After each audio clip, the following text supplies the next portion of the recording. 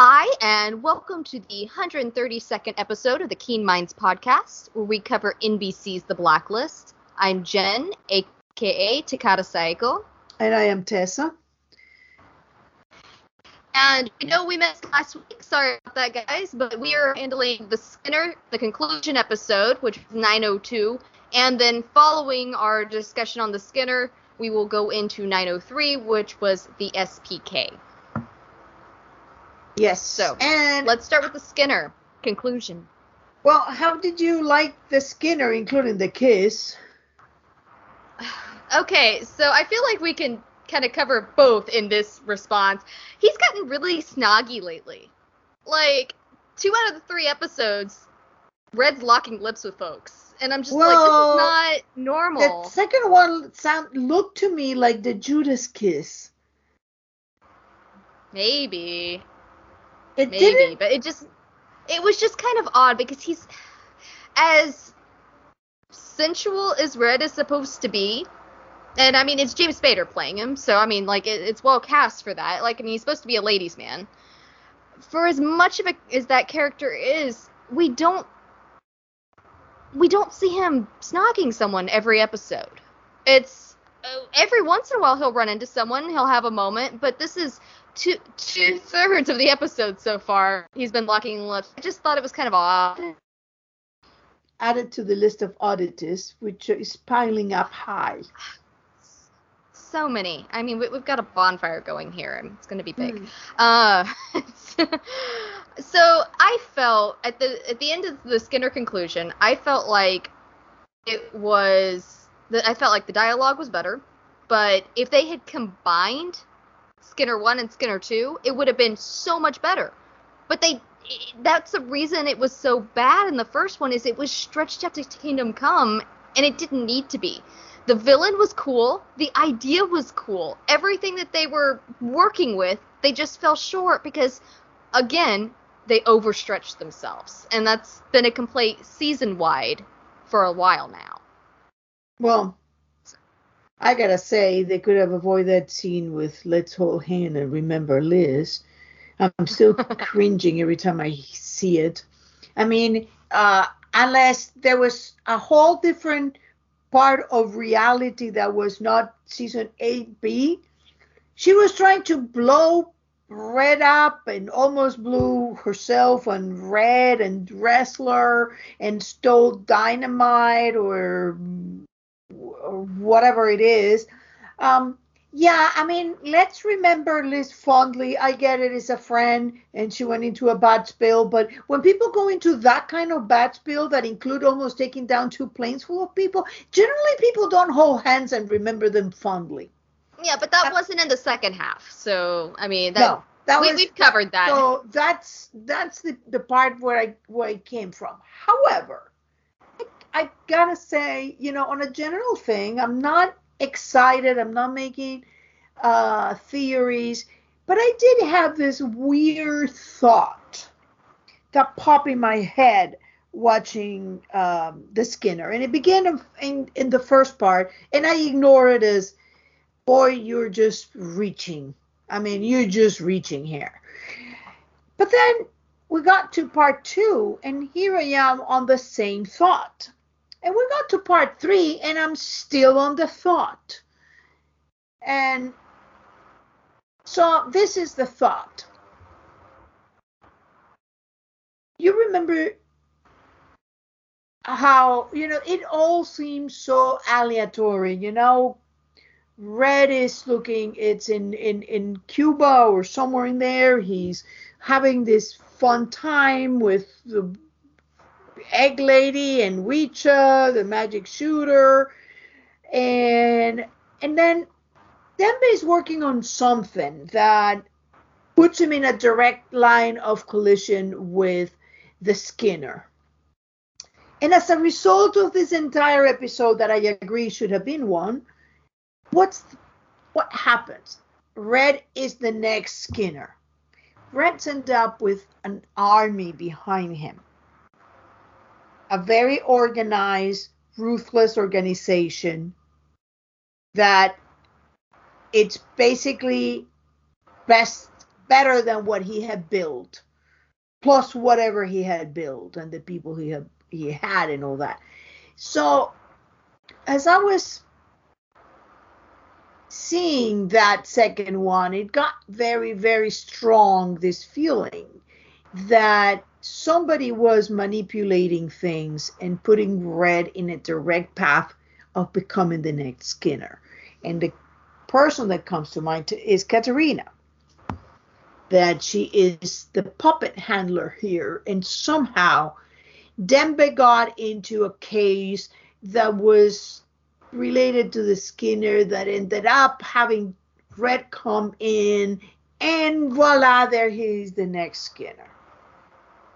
It all seemed a bit convenient to me. So it felt like either we're getting extremely lazy here, or B, there is an unseen hand that is using these players as pawns in order to get Red to get his butt back to work and arm him, put him in the command of an army. So I have a couple of things to say on that. The first is my reaction to him becoming the head of the Skinners. If they had appropriately timed the Cabal, I'm more on board with this. But we had the Cabal, he joined the Cabal, then he ended up losing everything, and it's like the Cabal never existed. It just went away. Unless off into the distance.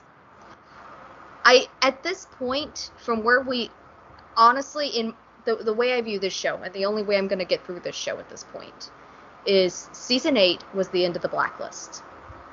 Season 9 is the first episode of a reboot. Of the spin-off. Spin-off, reboot, what have you. I mean, usually you have, a decade between a show and a reboot or something, but no, they've just rebooted it the next year. We'll see if they're able to do it. Once Upon a Time on ABC tried it. They got one season out of it, and they were done.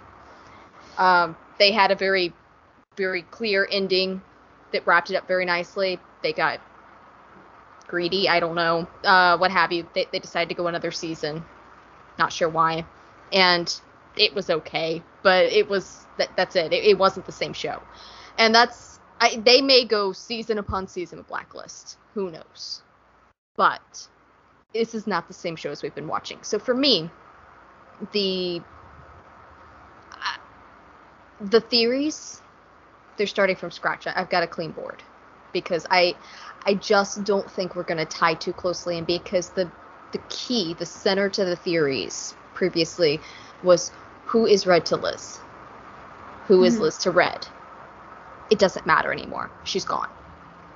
But you have yeah, and I am so angry, livid at the way they've approached Agnes in this. We can get into that when we do the 903. But back onto the Skinners. I found it like they were trying to have a mulligan for the Cabal. Well, that got lost in the shuffle, so we want him to have a big organization.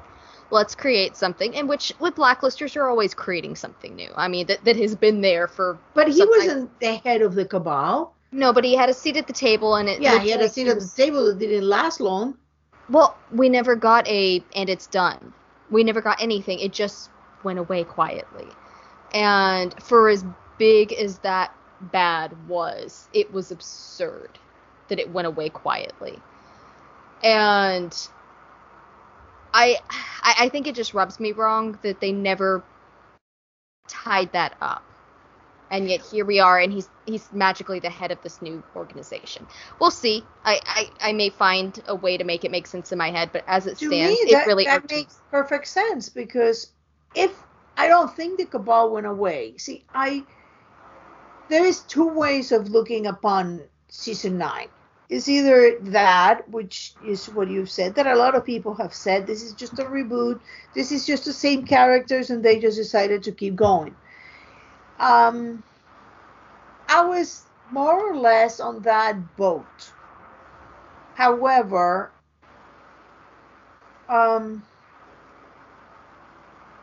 this morning I woke up And when you're in like this kind of between sleep and awake, I usually get these ideas.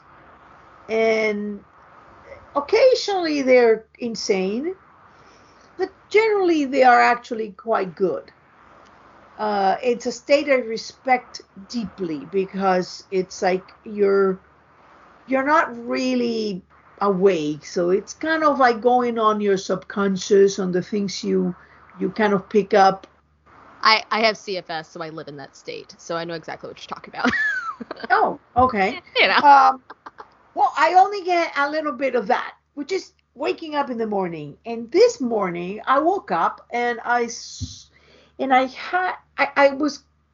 going on about my peeve of Dembe as an agent. I just can't pass it. I just cannot. It's just like it doesn't. I don't even see what's going on because all I'm thinking is, how can Dembe be an agent? It's the only thing in my head. Then this morning I woke up and I suddenly had this image again. And I was again thinking about it because we were recording the podcast today and thinking about that. And suddenly it came to me. The show opens with, "Must be good to be back home, sir." And I always felt that Red was an FBI operative, covert operative. That, and if he was, what's to say that Dembase wasn't too? That he is not that he became an agent, is just he went out of being a covert agent into an agent. I mean, we do have a lot of things that are weird. I mean, in 2 years, it's not enough to finish. I mean, he has a college degree, but to be a field agent, that's a lot of time. Especially when for 6 months he was undercover. Yes. I believe he and his partner were undercover for 6 months. Yeah. So it's just stretching things. And then the second thing that had been running in my head is it's what I call alternative theory, like alternative universe, but it's not.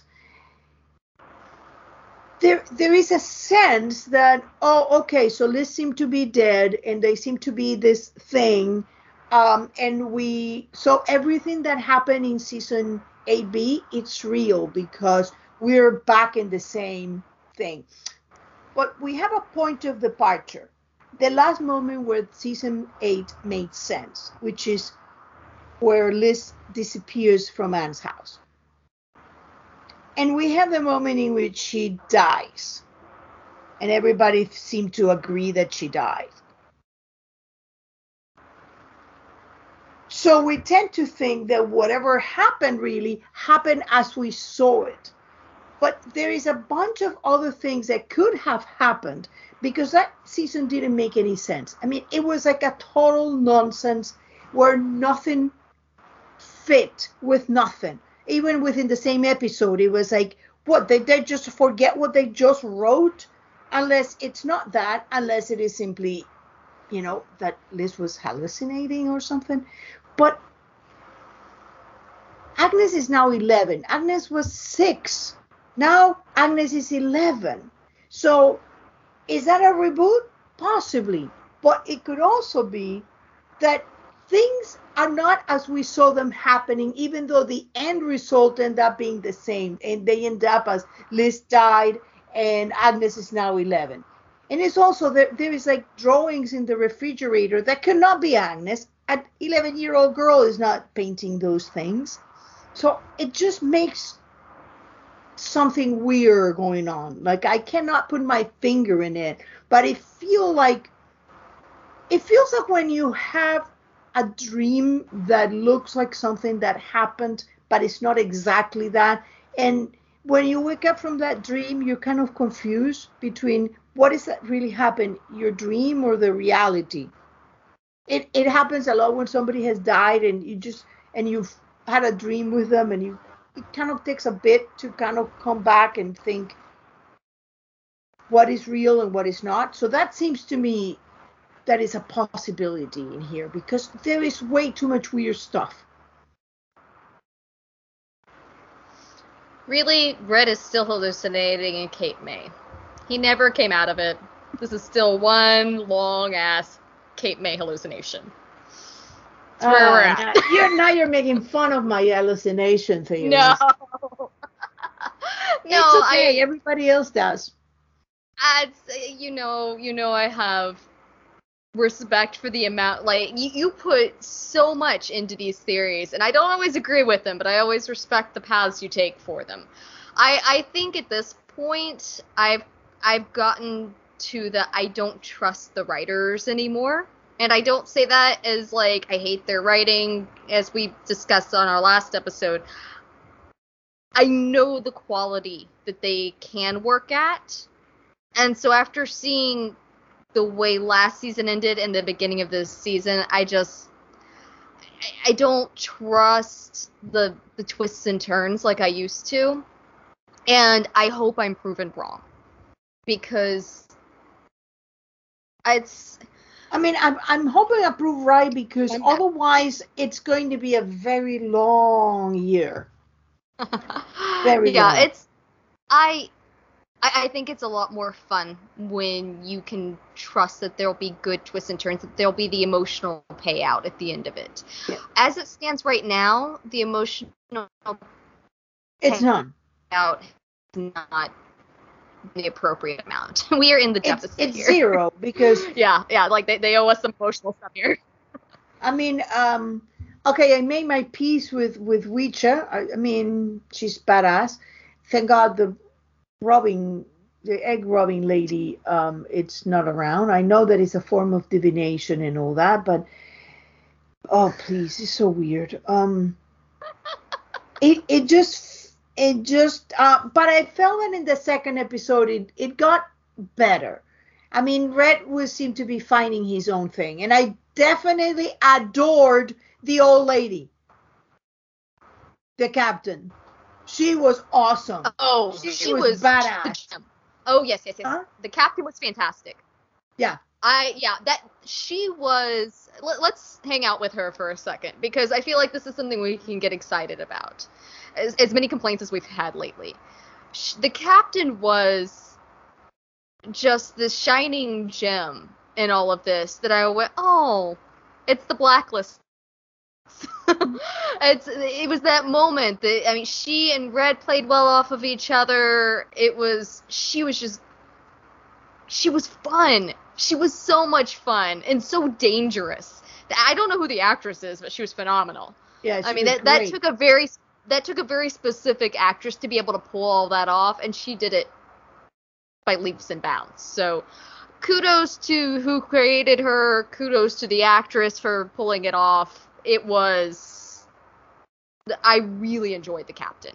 Yeah, she was terrific. And I love the fact that they went back to this Red the ladies man. First he sleeps with the wife of it. I mean, it's almost like when you're trying to get into the Skinner's underpants or something like that. First is the wife of one, and then this other one is, no tongue, no chapter. So it was. I also enjoyed. I was just saying, I also enjoyed that as much as Red fanboyed over the captain fangirled over him. Mm-hmm. Like, it was the meeting of these two criminal masterminds, and they're like, you're you! I love you! Now, give me tongue, you know? Yeah. Why not? That whole scene was a lot of fun. It was odd, but it was fun. I just, overall with her, was fun. And I love the final scene when Red gets the tattoo. Yeah, I was... And then Panabaker. I mean, we can't forget that we have... Anytime we have Panabaker... And Panabaker wasn't even talking to him. Like, he wasn't there. He was talking to Cooper. It looked like one of those people... You know when you have a fight with a very good friend and you're like, I'm not talking to you. So you talk to the third person through that. It looked just like that. Do people actually do that? I always thought that was just a TV thing. Oh, okay. But my favorite part of Panabaker was that ending scene. Because what did that remind you of? Of him being in the home, waiting for her as she walked in. People are saying that it reminds him of Diane Fowler, but it didn't. Oh. It didn't hit that note for me. It did for me. When she walked in, all I could think of was when she was introduced, and that she told Cooper that they had a long, I don't remember the exact quote, but she said they had a long line of people in her position ending up disappearing. And she said, I'm not going to be one of them. And she walked in, and there was that whole scene set, and I went, oh, interesting. Okay. See, I've heard that from a lot of other people, and I gotta say, yes, the setup, yes. Red is sitting in her home waiting for her. It's a power trip, and we've talked about this with Red before, that he enjoys that show of houses and waiting for them. Yeah, and he did it to Liz all the time. But he and Liz had a different relationship. It was irritating with her. For people like Panabaker, people like that dude that he was sitting on his bed, I can't remember the guy's name. Oh, but the Simpleton? That was one of the best scenes ever. It was fantastic. This Detective Simpleton, the one that ends up dead. And he's talking about the mattress, and is that a coil or a... Yeah. And the guy's like, this is surreal. Yes, that one. But when he does stuff like that, it's a power play. I mean, if a person walks into their home and someone is there waiting for them, especially if they're armed. But I mean, honestly, if a dude is just waiting for you in your home that you don't know, he wasn't even armed. She knows enough about him that she knows he was. It was an aggressive tactic that is a show of power, and it was just a very interesting thing for me. Panabaker having said what she said, I don't necessarily think it's her. He was waiting for a call for something, and he after that went to see Panabaker. So I don't know what was that. I don't think it's necessarily a guarantee for death warrant. I think that he knew what it was going to come across as. Well, but it was interesting. It was interesting. But one thing specifically that I had for this one that was incredibly frustrating for me, and my guess is you probably have a different angle on it just because of the way we view the two characters. Mm-hmm. But Red's response to Wrestler. When Ress walks in and Red's just sitting, I think at Liz's desk, but in the office. And he has the audacity to say, just go slowly, it'll come. And Wrestler asked him, what'll come? Red says, I don't know, whatever it is, tomorrow, I suppose. Red knows that Wrestler blames him for Liz's death. Whether you think that he legitimately is responsible for it or not, that's kind of out the window. He knows that Wrestler blames him. And so what an odd and tone-deaf approach that he took. Which I think is perfectly in character for him, don't get me wrong. But it seemed incredibly tone-deaf for him to walk in there with absolutely nothing to actually offer him. It was a very empty statement. But he just needed to insert himself there. And I found myself rolling my eyes so hard. Well, what would you write that scene? Let's say that you're writing that scene. What's the objective of the scene? What are you looking to say there? If you were writing that scene as that. My guess is that Red didn't have the words. And it may have come across exactly. But that was not what came across. And you cannot say that Spader is not doing what the writers say that the scene is about. So that's what I'm asking you. You're writing that scene, and that's a scene that comes across. That's a scene that you write, and that's exactly the scene you wanted to write. What's that scene doing?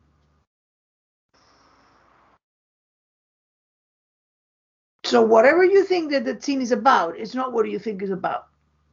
Yeah. Because you don't know. And you're very good analyzing the reasons to have a scene. And each little piece of writing is there to convey an important piece of information about that story. Oh, I'm What? aware. I'm aware. I mean, it's coveted real estate, each line, especially in a show like this. So You got I don't. 43 minutes. So why you waste? And that must have been at least a 90-second scene. Yeah, and maybe it's an emotional response for me, but it was just incredibly frustrating because it was an empty platitude that he didn't offer wrestler anything, and maybe he didn't have anything to offer because he doesn't know. He's just sort of going through the motions. I think that, and I don't. I'm still kind of on the edge with that with Red. One second, I think that he's just fallen into doing what he does because what else is he gonna do? Well, my take, very different, Mm-hmm. is I know it would be. that scene. If the story is, if what really happened is what we saw in AB, that makes zero sense there. It has nothing. It's a scene that makes no sense whatsoever. And it's not the only scene. I don't have them in my head right now, but this idea that this mythology hasn't ended and all that, it's coming from all those little things that are jarring notes. Every time you think, okay, so this is a reboot and this is what we get, and then you get a scene like that and you go like, no, that's not it, because that doesn't make any sense. Not wasting time. There is a ton different scenes without James Spader that you could put in there and it would be just a nice waste of time that's what you wanted to do. If you didn't have enough for the 90 seconds of that, probably that what's all that was, why put it there? So I'm thinking that you get other jarring things like wrestlers saying, she died because she loved the blacklist. No, she died because she was there to kill Red. Well, he was running from a hospital after being the day that he was disconnected supposedly from this respirator because he couldn't even breathe and they had a septic thing and all that. So it's all these things are beginning to add up for me that what we think we saw is not what happened. And the story, and we are just getting like, it's almost like a Matrix kind of thing. And then suddenly you see like a seam and the reality come through. And you say, whoa, wait a minute. That. Huh? I was just thinking about the Matrix. I was like, all right, when are they going to get red pilled? Yeah. It's like at some point you're going to just go like, wait a minute, doesn't fit. There's something here I'm not seeing. And the scene of the plane with wrestler, the scene with that, and same as for example, Agnes age. You could have a girl playing a younger. You could say that's 8 and that's it. I mean, what are you gonna say? The girl doesn't look 8, yes, but you're determined that it's 8. I mean, even if it was something having to do with regulations and the kids, playing her, I don't know what all the rules are right now. Yeah, but you could say that she's 8 instead of saying she's 11. Cooper even said she's 11. Oh, did he say that? Yeah, she's 11. So didn't there catch is that. this weird thing. You could have, I mean, the actress playing Liz in 210 in the Fire Memories, she was almost 9 and she was playing a 5-year-old, 4-year-old. And it's fine, you accept it because they tell you you're 5. Okay, so you're 5. And you understand that child actors have, in order to play something, you have to be much older than the character playing it. So that's my take. That whatever we think it's playing is not playing. I hope you're right. I do. I hope you're right. And I will happily correct if you are. I look forward to it because I don't, when I get on the negative train, I don't want to be right. It's just where I am with what I'm seeing.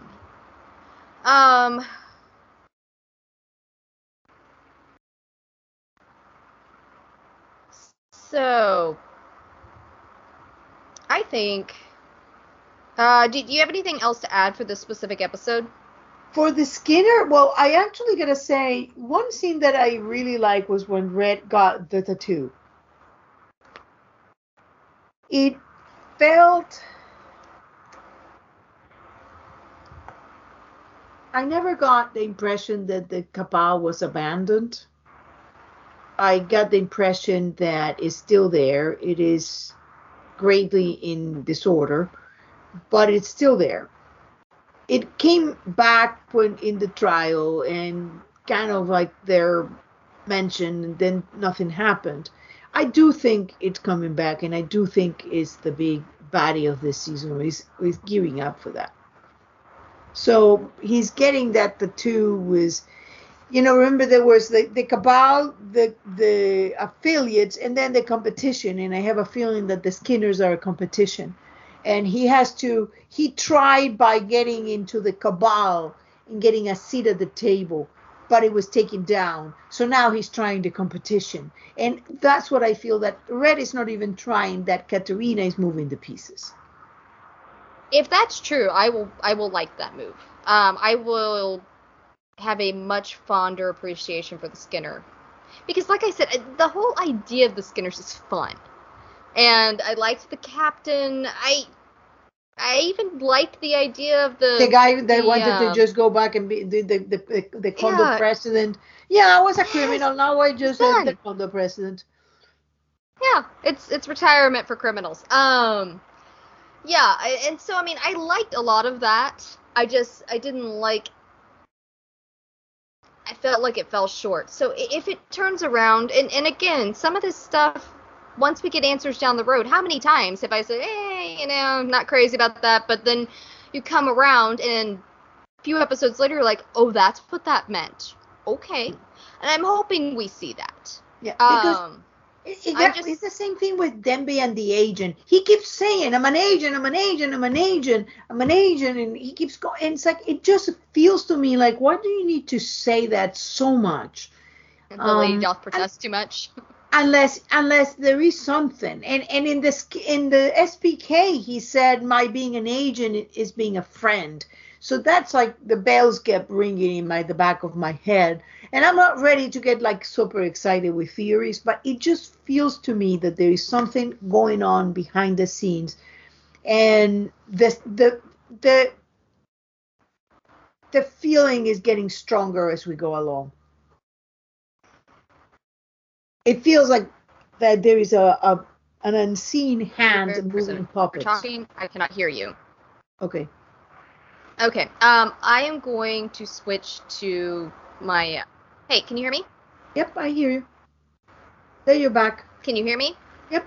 I'm gonna switch to this. Yeah, because you were spotty, and apparently I was spotty, and so give me just a second. I'm gonna switch microphones to this, and see if that helps.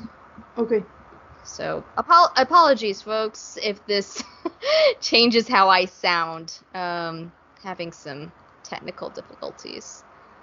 My last rope that I wanted to go over for this really bleeds into the SPK episode. And so that's why I was asking if you were good on the Skinner, because I'd like to talk about Dembe and Wrestler, because that has been a very aggressive approach to them. Mm-hmm. And while I want to be angry at it, I really do. Like, every time I start going, oh, it's so forced, I stop myself and go, it's really not, because Wrestler's just doing what he always does. He's rubber banding. Mm-hmm. He is in turmoil. He is on drugs again. And he is in the wrong. He knows he's in the wrong, so he's doubling down on this image that he has of what a good cop should be. And we've talked about it before, where it's okay if I thought that I killed the guy who killed my father, but it's not okay if Dembe is in an FBI agent. Yeah, it's almost like it's about optics more than what's actually happening. As long as nobody knows it's not really happening.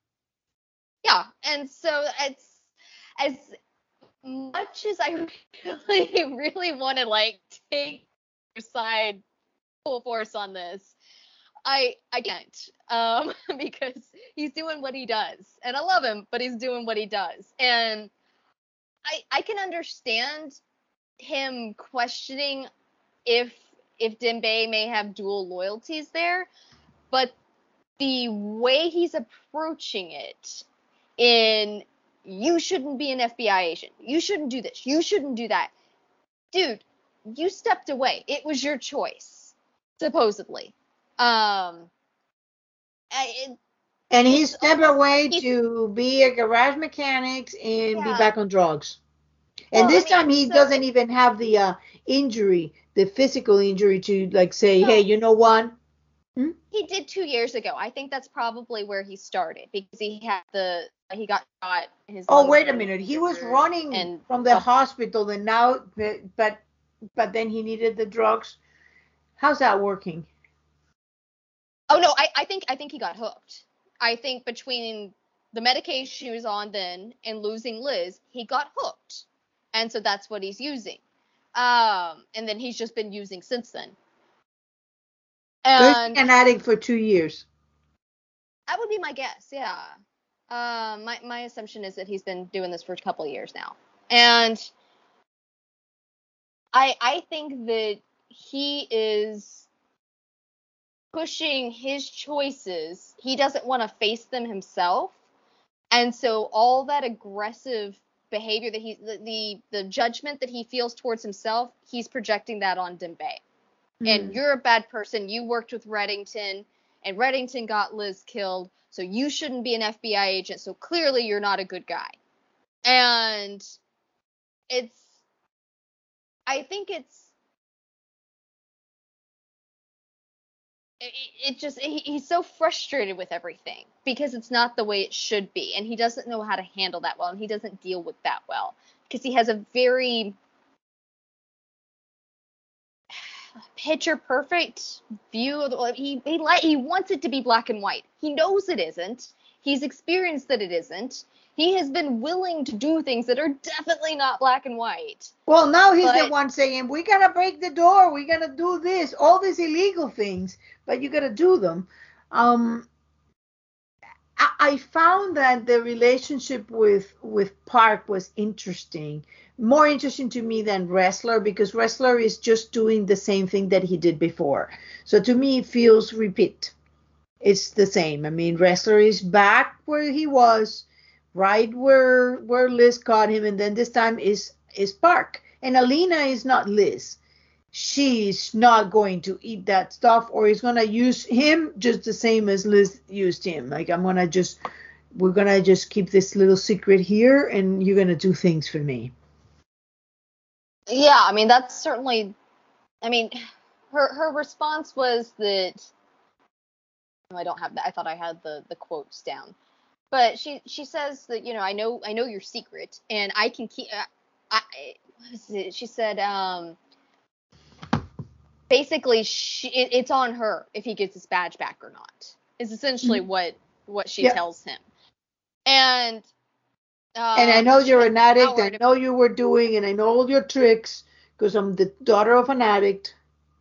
But she says she has the power to make sure he never gets his badge back again.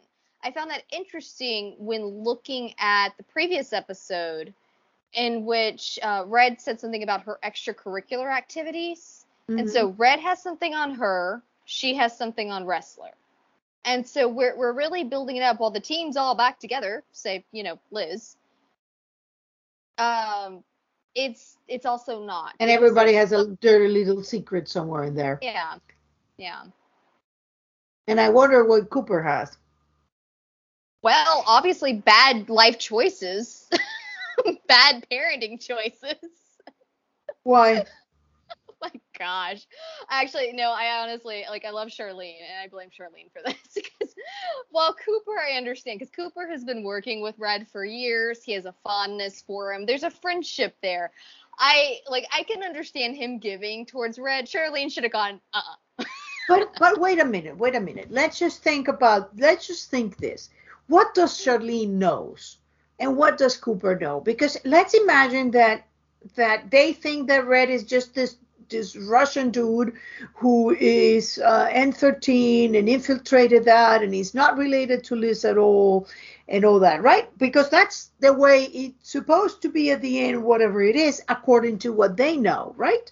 I mean, when they finish, they weren't in Liz's head in Nakalo, seeing the dead people and the disappearing people in the bunker, and the dead and the young talking with the old, and all that story that didn't have anything to do with canon for 8 years. So they don't know that. The last time they heard, Red is this Russian dude who's a mole, who's has infiltrated the FBI and infiltrated American intelligence and infiltrated Russian intelligence and Chinese intelligence. He's everywhere. He's like, yeah, he's a busy little fairy godmother, infiltrating stuff and fluttering around. So this guy is telling Cooper, hey, you know what? You know that girl that I just totally messed up her life? Yeah, I would like to get in the life of the daughter, please. And Cooper is like, oh, sure. Sorry, I said the fact that he wants to do it unsupervised is so bizarre to me. Like, that he just assumed he was going to meet, even if, okay, 11, sure, whatever. Going to meet this 11-year-old kid that probably doesn't, I mean, she did obviously remember him, but that shouldn't have remembered him. And it's 2 years. Of course she's going to remember him. Well, I guess so. I was thinking a 5-year-old. A 5-year-old probably would not have retained those memories necessarily of a one-time meeting. But, it's especially the fact that she followed the trauma of her mother dying that day.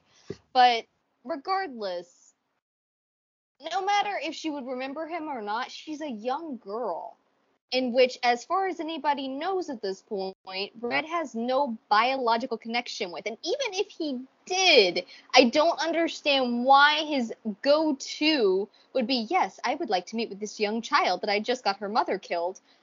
Alone. Because like, you're seeing. I know Red's not that type of person, but it sounds creepy. I don't think that okay. So let's divide by points of view, okay? Let's put ourselves in, not in Red's point of view. Let's put ourselves in Cooper and Charlene, and this guy is. So if things are as they appear for them, Red has no relationship to Liz, and much less relationship to Agnes, correct? And this guy is saying, I'd like to be in her, to meet her, and so this criminal on the run wants to meet this girl, and Cooper says, oh, sure. And remember, it's not somebody that he believes is his father. It's a supposed stranger that has nothing to do with anything and just use them to get to whatever. Does that make any sense? And then Charlene says, yeah, sure, but you stay with them. Does that make any sense? Of course not.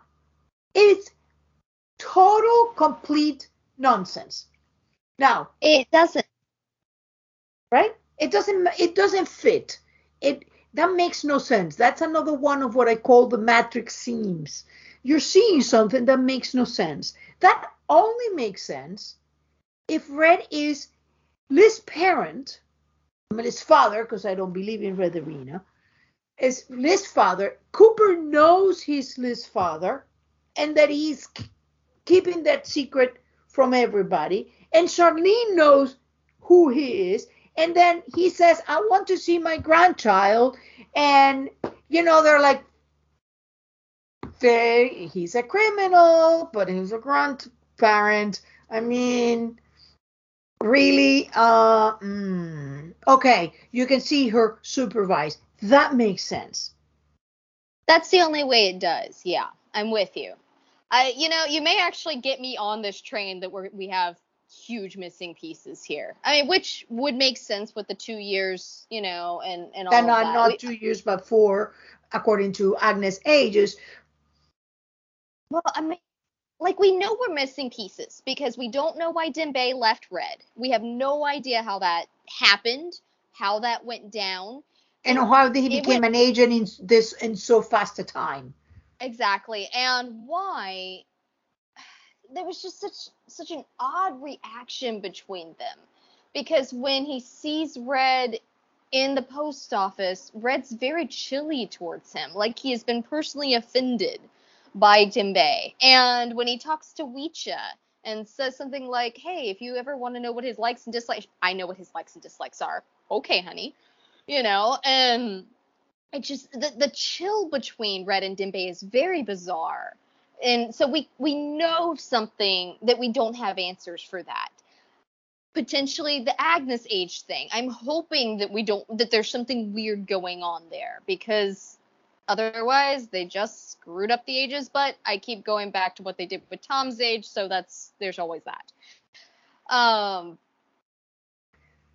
there are just these little things that you may be right, and I hope you are. I hope we start to find these little pieces, because What things that what have wrestler said on the plane to Red was the same thing. It's like, Liz died for the blacklist. No, she died because she decided to ally herself with a freaking psychopath. That's why she died. It had nothing to do with the blacklist.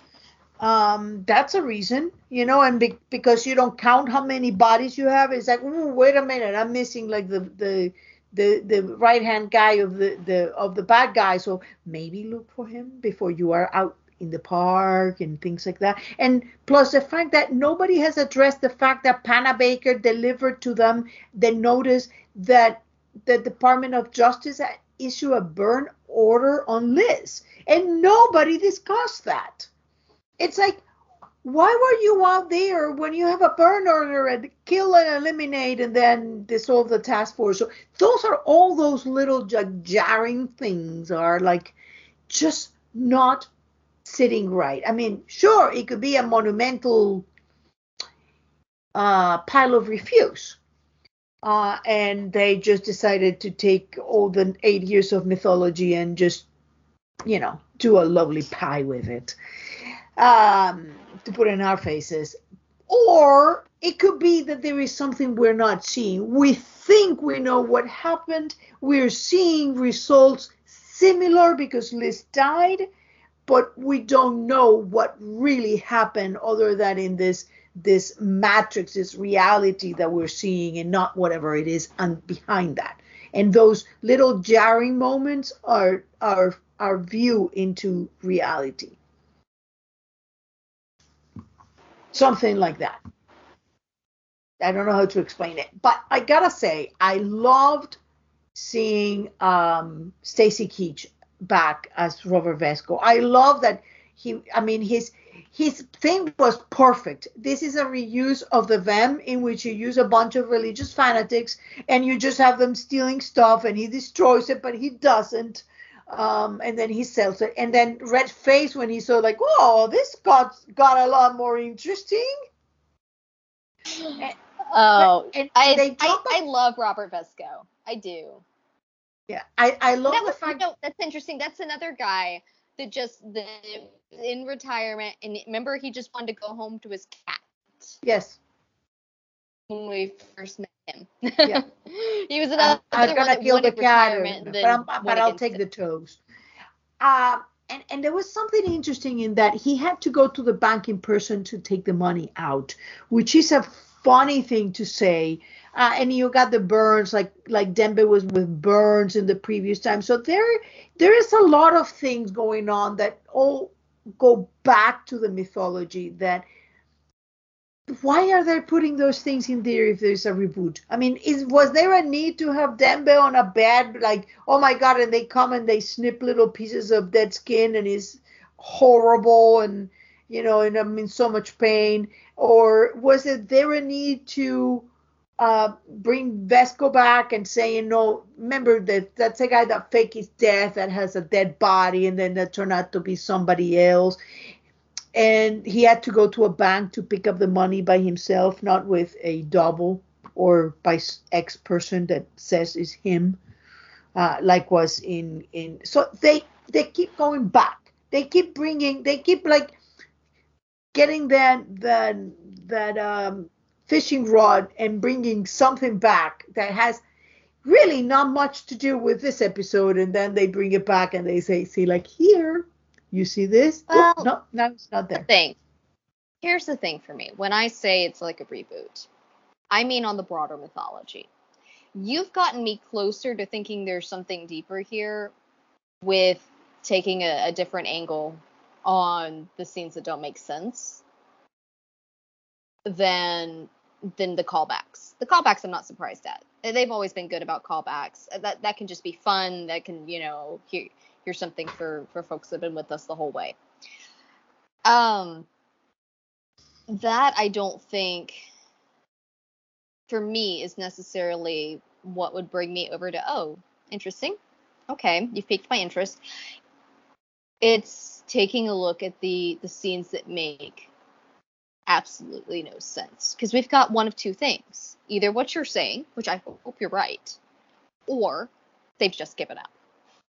Oh, by now they're just, if not, they're just doing something like, okay, this is more or less the storyline, and you just write a scene, and it just connects. If they're still here, they're not going anywhere. Right, yeah, whatever. And just keep putting scenes, have a dialogue. Red has a monologue, then he kisses someone, shows some burns, and wrap up. And there are network shows that are very much like that their continuity sucks, and you just kind of go, okay, it is what it is. And it's not for folks that are looking into the mythology, but this has always been a deep mythology show. This has always been geared towards folks that are looking for a deeper watch, than someone's just kicking back and watching whatever. And so I hope you're right, because the alternative is not good. It's not pleasant. Yeah, I mean, I don't have any other way to explain it. I'm not getting excited. I need to see probably 6 or more episodes before I can get an idea, but it feels to me that these things point us towards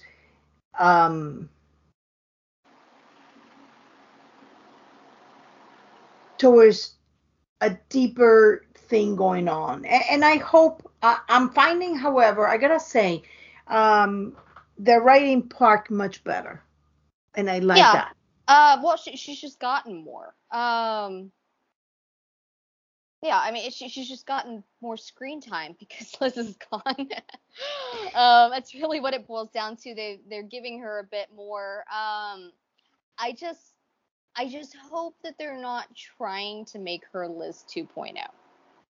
I went back and forth. Well, you got the husband who has no idea, that probably is also lying to her, and she's doing things behind his back, and she has a side business that we have no idea what it is.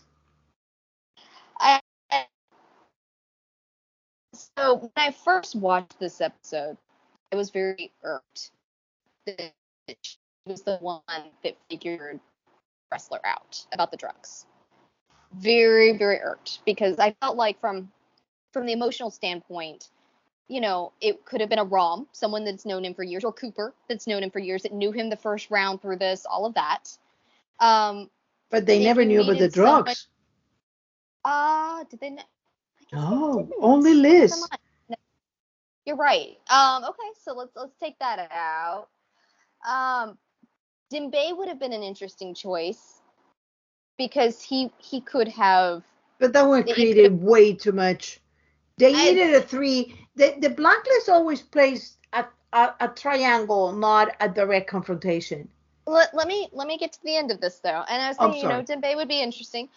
And then I did the rewatch, and I caught the bit with her talking about, I'm a drug addict's daughter. I know all the signs. And I was like, okay, this makes a little more sense. And I started thinking about it in the Red has something on her, she now has something on Wrestler. And it's like, okay, Alina makes a little more sense, because when I first watched it, my thought was, they're just tossing her into Liz's position and being the one to help him through it, quote unquote. And then second round, I was like, okay, this makes a little more sense from the writing. And so I'm a little more on board with Alina being the one that knows. But it took 2 watches through.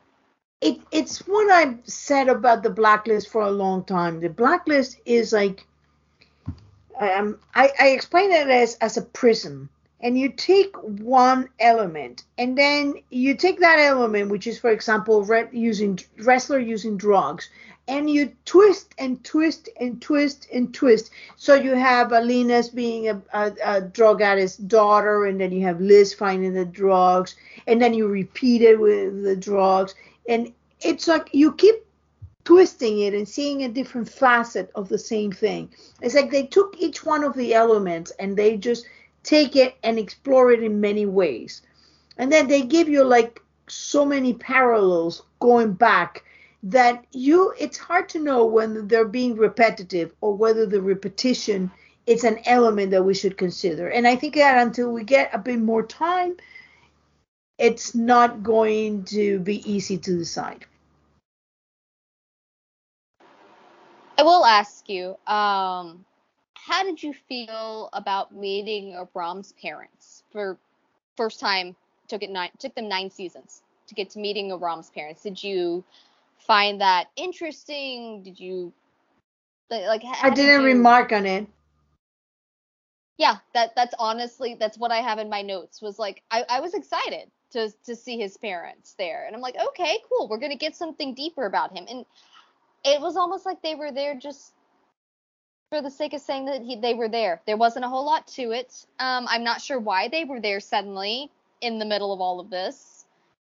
I'm sure they were gonna find something out there.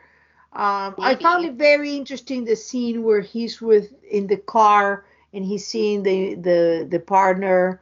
It reminded me of Red talking to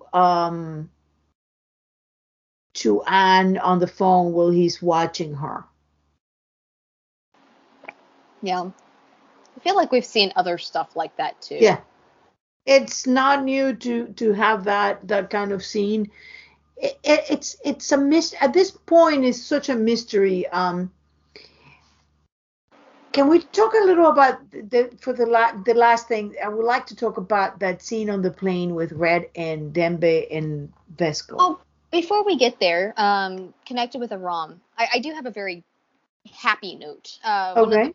One of the best moments I felt like in this episode was the Ramen wrestler moment.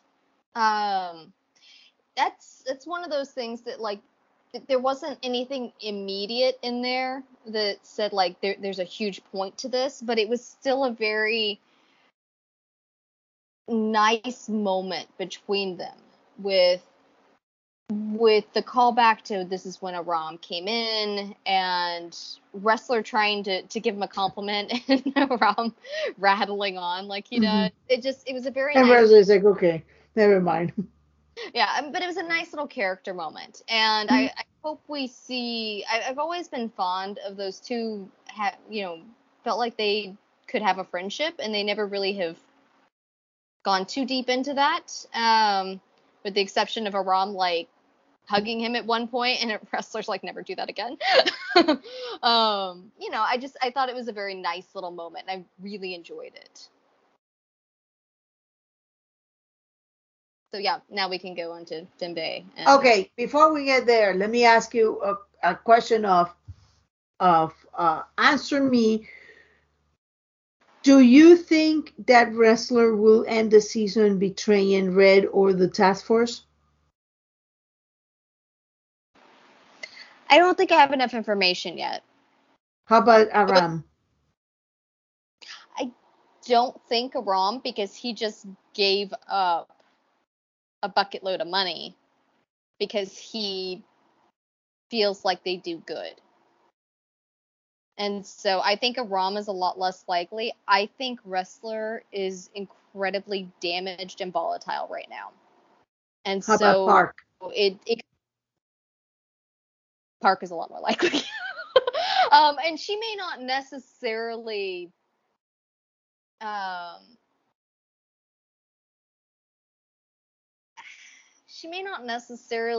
think of it as betrayal, but she's definitely out there on that ledge.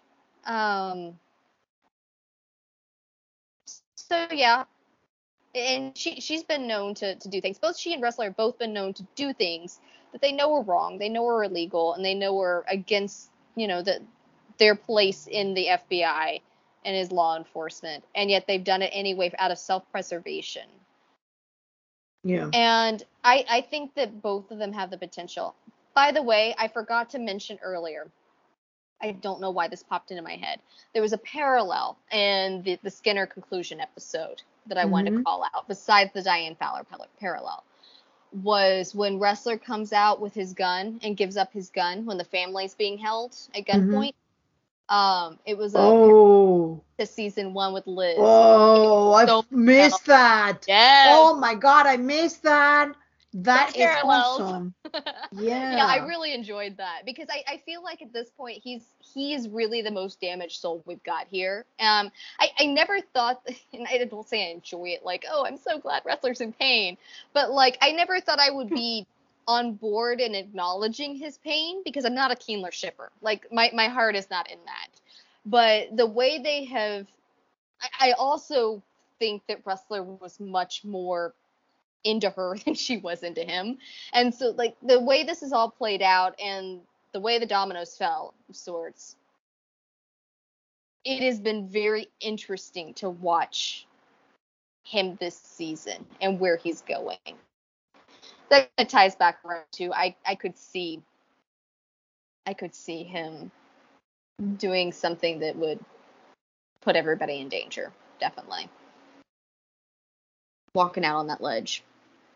That scene at the plane was very interesting. It was. Because Red doesn't need that money, yet it's a question of, I mean, he's always been very punctilious about getting the money back. So, I think it was interesting that Red did not realize that Dembe was in there completely, that he assumed that, like everybody else, that he was not who or doing what. And then he said something like, me being an FBI agent I think that and then I love how Vasco immediately said to say, no, it's not me you have to arrest this guy. Yeah. You were well, it was basically it was an interesting moment for me that he went there and arrested Vasco in the plane. Yeah.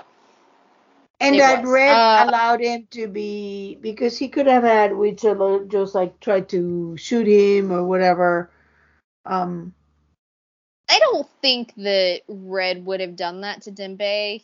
I thought it was interesting for me that he called on loyalty. He said, yes, you're an FBI agent, but loyalty, that's something else entirely. And so it reminded me of the loyalty above all else. Mm-hmm. And so whatever happened between him and Dembe to make the relationship so chilled, not chilled as in, yeah, everything's good, chilled as in like cold and distant. Mm-hmm. He still believed that when push came to shove, that Dembe would choose him over the FBI. And I thought that was interesting. And to your point, the comment about, this is an act of friendship, to Dembe, by doing what he was doing, I think he believes he was being loyal to both. Yeah, and that is an interesting part. I don't know. Yeah, it's one of those things I'm putting a pin into it because I don't know how. Yeah. I don't know. I can see how he would see it as an act of loyalty to the FBI, to the task force. There's something there that we're not seeing yet.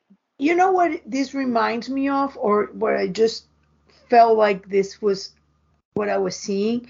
You know how Liz before was the one in the dark being kind of manipulated by Red? It feels to me that Red now is the one in the dark being manipulated by a force above him. I hope so. That would so Red is a new Liz. Ugh. But still, if it gets him in the dark and gets a taste of his own medicine, I'll be very happy with that. So that's all I got. Yeah, that covers pretty much everything I have too. Oh, last thing here. There was some odd wording. Okay. I'm Some always up odd for hearing wording at the those. beginning. Yeah. At the Which beginning, scene? Wrestler was it was when they were in the task or in the post office, and Wrestler was grumbling at Dembe about being an FBI agent. You know, how can we know we can trust you, et cetera, et cetera. And Cooper said, until he gives us reason not to. He said, until he gives us reason not to trust him, not unless. And I thought that was a very interesting choice of words. Until makes it sound like it's inevitable. This is going to happen. And until then, you know, you've got a pet tiger. Is he going to bite you? Well, he hasn't yet, but he probably will. And So it seems like I Cooper knows more than he actually seems to do. maybe. And it was just very interesting wording. It stood out to me. And I've had some issues with stiff dialogue since the season came back, because stiff dialogue drives me up the wall. But I don't think that's what that was. I think that was it sounded very intentional. Yeah. And I don't know why. It's something I definitely have a pin in. Yeah, it reminds me a bit of Red reminds me a little bit of Dom, like going into the wild wilderness to bide his time, and you getting so it's almost like them going into the FBI is almost like the new Red. There is a shuffling of Roles. The roles that they play. could be power more than roles. There's a subtle shifting of power in which I'm feeling that hand moving Red and moving the pieces. And I have a feeling that will be Katarina. I hope so. Because at this point, if we don't get her, like, what have we done? Yeah. I need Katarina. Yeah. Like, give me that. That's all I'm asking. Like, that's what I'm asking for at this point. Okay. Well, that's all I've got. That was my last piece. Yeah, that's all I got. I'm sure that, as the season goes in, it will be easier to get back into the normal stuff. It still, for me, feels, like, okay, I'm noticing these things. They look cool. I am not getting overly excited over them until I know where I am. Yeah, there's a bit of self-preservation going on from my point of view, because I've been so devastated by the way the end of season 8 happened. I remember, Tessa, was it you that texted me and you said, you're not going to be sad, you're going to be angry? Mm-hmm. I think, yeah. Because out on the West Coast, we're 2 hours, no, I guess we're 3 hours behind when it Aired, yeah. airs. Because, like, if it airs at 8 o'clock Eastern time, it doesn't air here on the West Coast until 8 Pacific time. And so, like, I had people saying, do you need warnings? What can we do for you? And Tessa's like, you're gonna be pissed. And she knew me when Tom died. She knew how sad I was over it, and I was deeply saddened by it. And she was right. I was sad when Liz died, but I was more pissed off because of what still feels to me to be an utter lack of meaning in her death. And so we'll see where this goes. I'm a terribly hopeful person. It can be a downfall of mine, because I go, oh, glimmer of hope, take hold of this, and then I get burned again. And So so take I'm it with a trying. grain of salt. It's just there. I Yeah, mean, it's worth noting. It definitely is. And so, I mean, but I would like to enjoy watching this show. This has been one of my favorite shows over the years, and we've sunk a lot of time and emotional energy Yeah. into it. Yeah. We I know gotta we know say the I haven't enjoyed capabilities. it much, but the last one didn't feel as a chore to watch. Agreed. Agreed. And I don't So think the Skinners would have been if they had been combined into one episode. They just stretched it out way too far. yes. And so, all right. Well, you guys can listen to us on iTunes, Spotify, and SoundCloud. You can talk to us on Twitter, Tumblr, and Facebook. And Tessa is also on Reddit. I am also on Reddit. Occasionally. And I was gonna say I'm on Reddit, but the likelihood is I don't know how to use it. Yeah. There is an interesting thing, and let us know if you would be interested. It looks like Twitter has a new feature in which you can have group conversations. I think it's all audio. I have not been able to test it. If anybody would like to help me test it, let me know. It's something we might potentially look at if there's any interest. Yeah, to take a couple of questions on each episode about the whatever. Yeah. We're open. All right. So until Until next next time. week. All right. Bye bye. Bye.